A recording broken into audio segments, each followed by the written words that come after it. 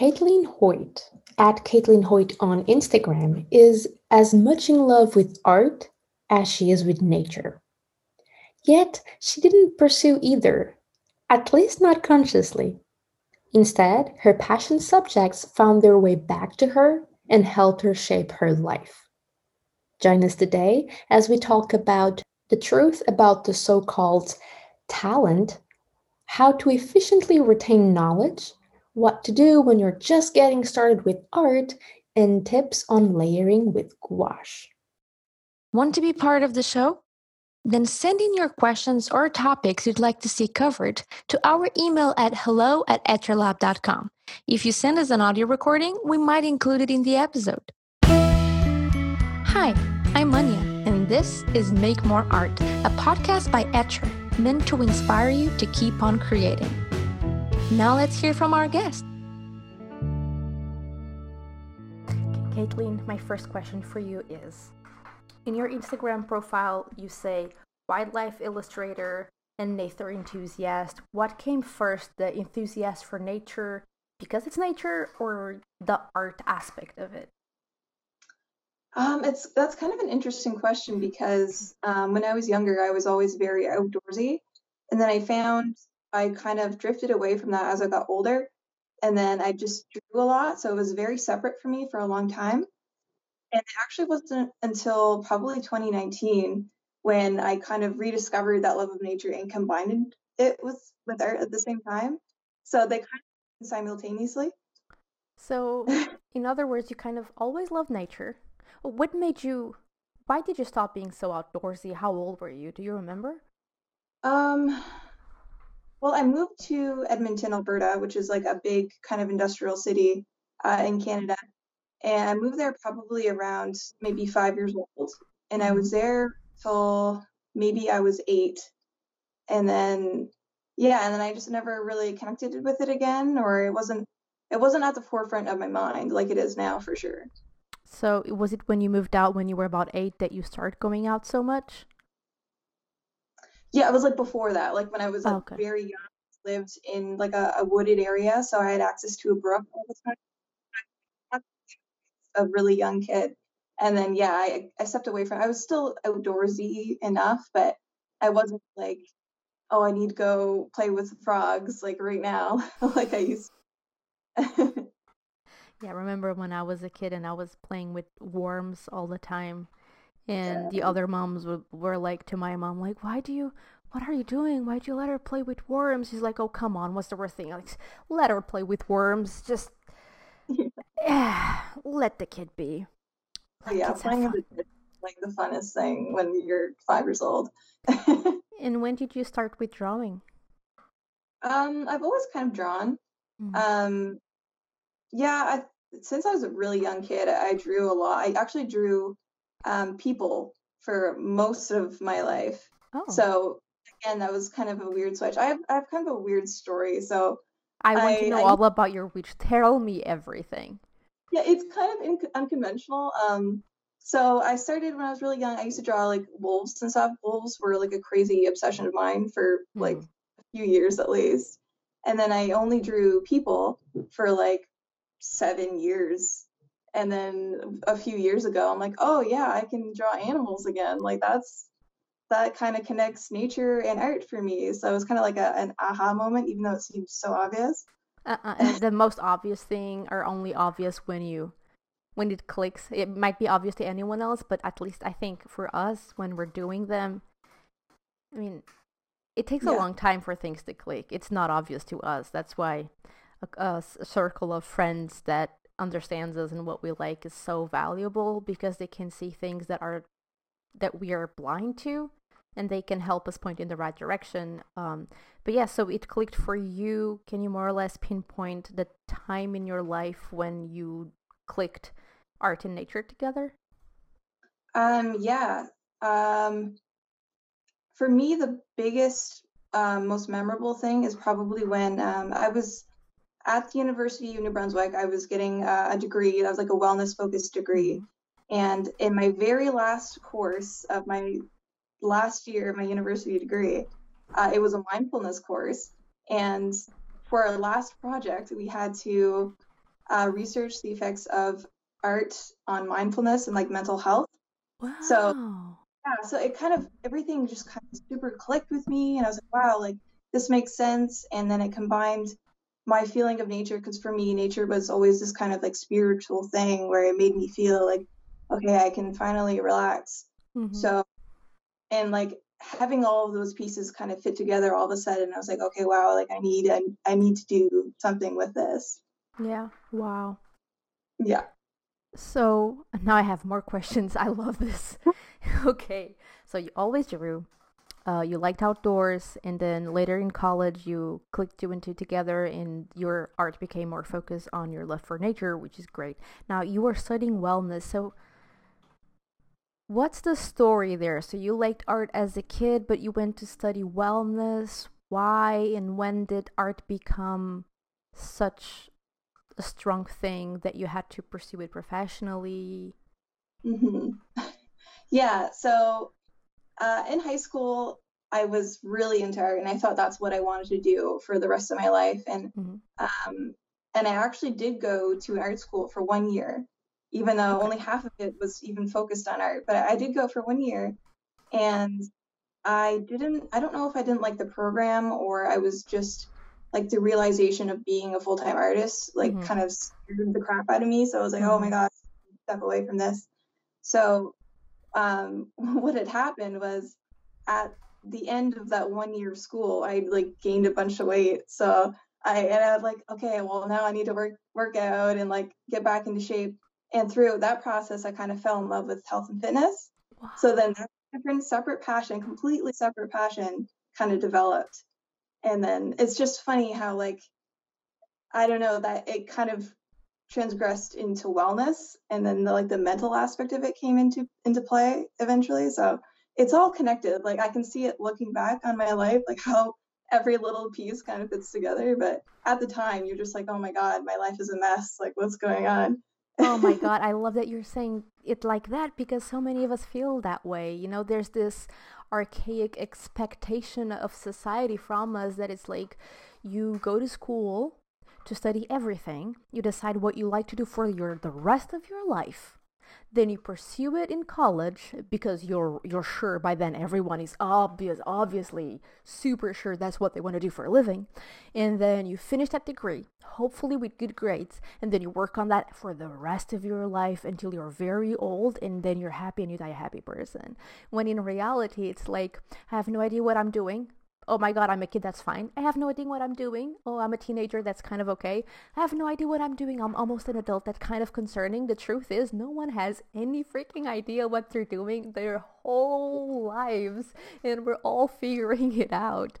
Oh Yeah. my goodness. And nothing is certain because, like you said, you went through like what you were studying, you went through different paths until things clicked for you and put you in this direction. And by the way, you and no one can tell the future, so you're this path now, but nothing will stop you from doing something else entirely in a year or 10 years, we don't know. And like for myself, I'm 30 now, but I studied graphic design after so in Portugal, when we go to high school, we pick a field, and I picked arts. But I was afraid of making a living out of being an artist, because in here there's no jobs, like in most of the world. So I went to graphic design because that sounded like, something that actually gets you a job. And yeah, I did the whole degree, and I liked it. I didn't love it, but I liked it. And then I started working on the field, and I didn't like it as much. And if you ask me what I do today, I cannot put a label on it. I mean, well, I host a podcast for Etcher, and I do like these live demos. Like I host the live demos for them, and I help train the team. So in one way, I'm like, so if you want to go corporate and like be like, I have a real job, I'll be like, oh, I'm a team leader or something like that. That sounds really good. I'm an art director. Oh my God, that sounds really good. What in life, it's like I do, a couple of things that I really love doing, and I teach on the side, and it makes me happy, and I'm making like art because I love it, and that's it. And there's no label, and people are like, I'm sorry, lady, I do not understand exactly what is that you do. Poor you. There must be something wrong. It's so bad. So yeah. I don't know where this rant came from, but I'm very much empathizing with you on that aspect. That it's like no one knows what they're doing, and sometimes it feels like it's the right thing, and other times it feels like we hope it will take us somewhere that it will feel right in the future. And that's more or less what happened for you. Things were clicking, and you were just playing with the cards you were dealt, and you just kept going. Oh yeah, just everything. It's like you'll have this impression of what you want to do in your mind, but you don't know until you actually go into practice. Like with your graphic design, you don't know how you actually feel about something until you're applying your knowledge in the field working. So it takes a lot of trial and error for sure. Yeah, I once heard the story of a 50-something-year-old lady that told her husband she'd like to be a doctor, but she was too old. And her husband just said, would you rather be a 70-year-old lady who wishes she was a doctor, or a 70-year-old lady who was a doctor, you know? And she did, and she studied, and she became a doctor. So that's like... That's amazing. Yeah, you're never too old. It's not... Oh my God, let's not. Okay, so back to your life. So you studied wellness, and just out of curiosity, so I can kind of link it with the art you're making, what do you study in wellness? So my degree was kinesiology, and then there's like a subset of that degree where it's more humanities based. So there's different like streams within it. So I took this wellness stream. So basically it was preparing me to work in different health organizations that help the general public with their health, like things like promoting fitness and a healthy diet, things like that. That was what I was gearing up to do. Wow. So is it accurate to say that you want to help people live their lives to the fullest in a healthy way? Is that like something you were passionate about? Yeah, I think so. That's probably the underlying theme behind everything. It's even with my art, I get a lot of fulfillment from teaching. So I think there must be some kind of correlation there. Mm-hmm. Yeah, that's what I was wondering, because you're an amazing artist, and I'm always in love with your bird paintings, and oh my God, like, you know your anatomy for either birds or felines or anything. It's mind-blowing to me. So now going back into the art a little bit, can you expand a little bit more on what you just said? So where is this connection between wellness and art? So what kind of impact does art leave on you and on the people that you teach? How is this all related, if that makes any sense? I don't know. There is like definitely an element of learning that I really, really enjoy. Like I love studying, and that's why I had to go back to school the second time, because it was this, like, I need to learn, I need to kind of expand my mind. And there is this thing with art where it's an infinite amount of knowledge you can gain. It's like this just unending well that you can dip into. So that's been just a huge source of intrigue for me, I guess, just wanting to know how deep that well goes and how much skill I can gain from that. And then with teaching, I find that actually helps me as well. Like it helps me kind of retain the things that I'm learning. So it's definitely a mutually beneficial experience. But then I also like seeing that click in other people when they draw something and it's like, oh yeah, like I get what you're trying to say. That's the most rewarding thing. It's just the same as me drawing and it clicking for me. I can relate.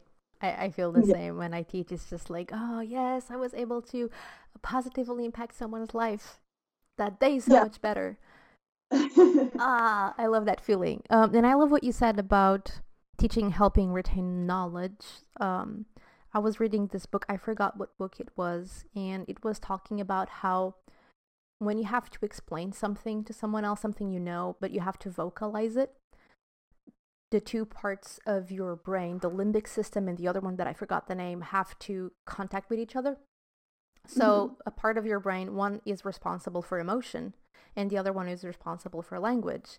And when you have to convey something you know deeply, that you know, it connects to you. If you don't if you don't word it, it's connected to you in an emotional level. You understand it, and that's emotion. You just don't know how to voice it. So when you have to explain it to someone else, the emotional part of your brain needs to connect with the logical part of your brain so you can put words on the emotion. And that's when it clicks. And it makes a lot of sense for you, because the struggle that you have to go to vocalize something you're experiencing, it's what does what you were saying, that helps you retain the knowledge and get that, at an intrinsic level, which I find fascinating. Yeah, that makes so much sense. It is so helpful to actually try and explain and I use that technique even when I was studying at university. So it's funny how that interlaps too. And now let's be like super geeky about the art. So piggybacking on teaching, you will be doing a live demo with us this coming February 16th. Yeah. What will you be doing for this live demo? So basically I'm going to be teaching people how to look at reference images and then kind of translate onto their paper. So very basic skills of just building your observation, basically. And then I'm going to also be giving them some basic construction tips to help them understand the anatomy at a very basic level. And then, and then I'm going to be teaching them how to use interesting line work and things like that to kind of bring that drawing to life and make it more interesting. Because, I don't know, I like to stylize my drawings a little bit. And I think a lot of people seem to resonate with that. They want it to look a little bit different than the photograph. So that's what I'm going for. That's amazing, because when you're stylizing a drawing, what goes through your brain when you're trying to stylize a drawing from a reference photo?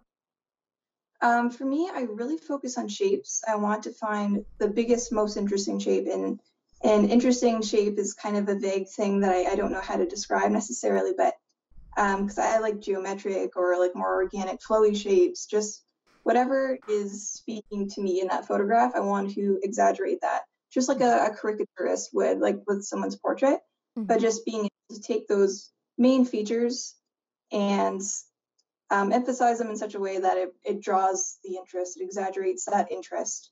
So with shapes or with different marks and the different textures, like how do you simplify a texture? I find that really interesting. And you will be showing exactly how you do that in this live demo, so I'm very excited for that. What materials will we be using for the live demo? We will just be using some plain old pencils or pens, any kind of drawing materials, super basic, probably have it at home already. Awesome, good. So it's totally focused on drawing and building an image from reference. This is really cool, and it's something that all of us need, no matter the experience level, because it's back to fundamentals again. So piggybacking on that, you're a really good drawer and painter. Thank you. And I'm assuming that came with a lot of practice and study. Yeah. There's a lot of talk about fundamentals and what those are, or man, I can't draw this, so I'm not good at drawing, when maybe the secret that is not so secret is practice, practice, practice, practice. So what are your thoughts on that? Oh yeah, I asked that because I've been in person, that's the first thing I will rant on, is this people thinking that they're not talented, so that they're just never able to draw, when really it's just a matter of dedicating yourself and getting past that initial hump of feeling really uncomfortable and really awkward and clunky because you've never done this before. And that that would come with literally any new skill. It's just, for me, it comes a little bit easier because I did it since I was a kid. So that awkward phase came just a little bit earlier, so maybe you don't remember it as much, but it would have happened. And I still experience that every day. It doesn't always come easy. So it's learning to be comfortable with being uncomfortable, for sure. And just taking it day by day, being very consistent. And I know people hate to say, or hate to hear oh yeah, you got to practice to get good at something. They want some kind of secret, but it really is just daily, focused practice, and then you'll get a hang of it. Then what you're saying is, when someone feels like they were not cut out for drawing, that's part of the process. It's not a complete like you're out of it, you're like you can't do it. No, it's like, oh, congratulations, you realize how hard this is, you're one step closer to being able to doing Exactly. this. Yeah, and it's overwhelming at first because there is so much to kind of comprehend, especially with like something like drawing. There's anatomy, there's like how you hold your pencil, there's perspective, yada yada yada, all those fundamentals. And I get why somebody coming in for the first time would feel totally intimidated and want to like back off from that. So hopefully with this class, I can kind of ease them in a little bit with like the basic drawing. You need to learn how to draw before you paint if you're doing like subjective type painting. So that's hopefully that will help people kind of overcome that initial kind of weird, awkward phase. That makes a lot of sense. It's like, oh, I want to learn how to play piano, so give me the music sheets for a Beethoven symphony so I can start practicing. And it's like, actually, no. John Caitlin for her live demo, and instead of, going through the boring of just learning the scales or music theory, which is like the best way to kill someone's love for music when they haven't even started. She's like, oh, you want to learn how to draw? Then just study anatomy, and then we'll talk. So instead of going through that is extremely boring and will take you the joy out of art making, and we want the exact opposite, we want this to be fun, then join Caitlin February 16th, and you will be playing like Itsy Bitsy Spider, maybe, if I'm gonna do a metaphor with some music. This will be fun. I know you work with different mediums. What is your favorite? Right now it's probably gouache, which is like an opaque watercolor for anyone who's not familiar with that. It's funny because I don't like watercolor. For some reason, the transparency kind of messes with my head and I can't, that's why I really like acrylic too. That's probably my number 2. And that's, I guess we'll be doing another class with that, but we can cut that out. No. It's like, it's here. It's a promise. We should be doing a gouache or something after this. We will have you back, Caitlin. Yes, for sure. I'd love to do gouache too. I get a lot of people asking about gouache because it's kind of a really misunderstood medium, but it's very, very interesting. Good. And can you talk a little bit about the biggest struggles you faced when painting with gouache and how you overcame those? Yeah. So because gouache can be used either transparently or opaquely, so like if I wanted to water it down and use it transparently, or if I wanted to use it straight out of the tube and have it be more of a opaque finish, there is this balancing act you need to find between knowing when to let the light areas be the whiteness of the paper versus the white areas be the mixed white paint. If you there's that, like, knowing when to be transparent, when to be opaque is, and like then also how to layer properly, because obviously the colors are water soluble, so they'll lift if you add too many layers or if you add too thickly right away. So there is a definite learning curve. How did you overcome those struggles? How did you learn? I mean, is there any highlights that you can share with us? Yeah, there's some basic technique where they call it what's the consistency? Anyway, you just go really, really light, and then you gradually get thicker with the paint as you go along. So what I've done recently, I just kind of figured out, is if I outline my sketch with the opaque wash paint, then it kind of sets that tone in my mind, like, okay, now I need to go this opaque.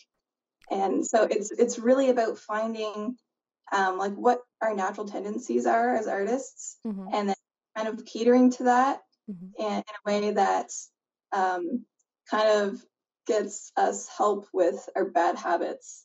You know what I mean? We all have bad habits as artists. Like, we need to find a way to kind of shortcut those and prop up the things that really enjoy when we work. Smart. Yeah, when I was before I draw a lot with pens or like ink brush, and before that I use a lot of pencils, and I was like doing like very quick lines, but at the same time very short lines, and going over and over and over, and then I'm like, okay, I have to stop this. I'm noodling everything. I'm just gonna grab a pen and I'm just gonna make a mark, and if it doesn't work, it doesn't work. So that gave me the confidence to make bold marks, and it was working. And then later I realized that I was just doing bold marks on top of each other and just like building them, and I was noodling in a different way. So I'm like, what is wrong with me? I always find a way to noodle everything. So I just changed again the kind of, from graphic pen I changed to brush. And I think for now I overcame that. For now I'm sure my brain will find a way to noodle oh my god, it's like I do it, and then when I'm about to get my hand on the drawing line, stop, just don't touch it, the shape is clear, you're not gonna add anything, just move on, stop noodling and get it's all finding those bad habits. It really is. And that's something like the more you draw and more you paint, like you see that more clearly as you go on, for sure. Good. Now I'm curious about our audience's bad habits, and I will ask about that. I'm gonna add a call to action at the end for that. Now I want to know what you find that is annoying and how you try to overcome it. And if you didn't, let's find out solutions. This is gonna be fun. Okay, before we wrap up, do you have any last words you'd like to leave us? Oh my goodness. Yeah, I would love to see you at my workshop. That would be great. And it's been so nice chatting with you and kind of talking through my experiences a little bit. I know my story is kind of all over the place, so it's helpful to try and create a kind of linear thing with that. So most artists don't do linear. When we're meant to go into art making, we end up there. Yeah. And I find these stories amazing and so enriching. I'm sorry, what were you saying? Oh, just saying, like, it works out that way. Like, when you're meant to do something, it's kind of your calling. You do find it one way or another eventually. Like, it just has a way. As Exactly. Jeff say, life finds a way. And hey, to you listening to this, if you love art but you have another kind of job, that's totally fine. If you're a hobbyist instead of being a professional artist, that's not the point. Being an artist is great no matter if you're a hobbyist or if you're a professional, as long as you make time for what you love, and what you love is art. That's what matters. Yeah, 100%. What are your other passions? Is there something else that you love as much as you love art? And have you found a way to bring it to your artistic journey? Please tell us your stories in the comment section of the post associated with this episode at etchrlab.com/Hoyt. That's etchrlab.com/HOYT. Or if you're watching this on YouTube, simply let us know in the comment section below. If you're enjoying the podcast, please help us keep the show alive. You can subscribe and give us a 5-star rating and review on Apple Podcasts at etchrlab.com/go/Apple. Or if you're more of a YouTube viewer, please make sure to subscribe to our channel and ring the bell to get notified about our most recent videos. Sharing is caring, and every little bit helps. Thank you so much, and I'll see you next time. Until then, let's make more art.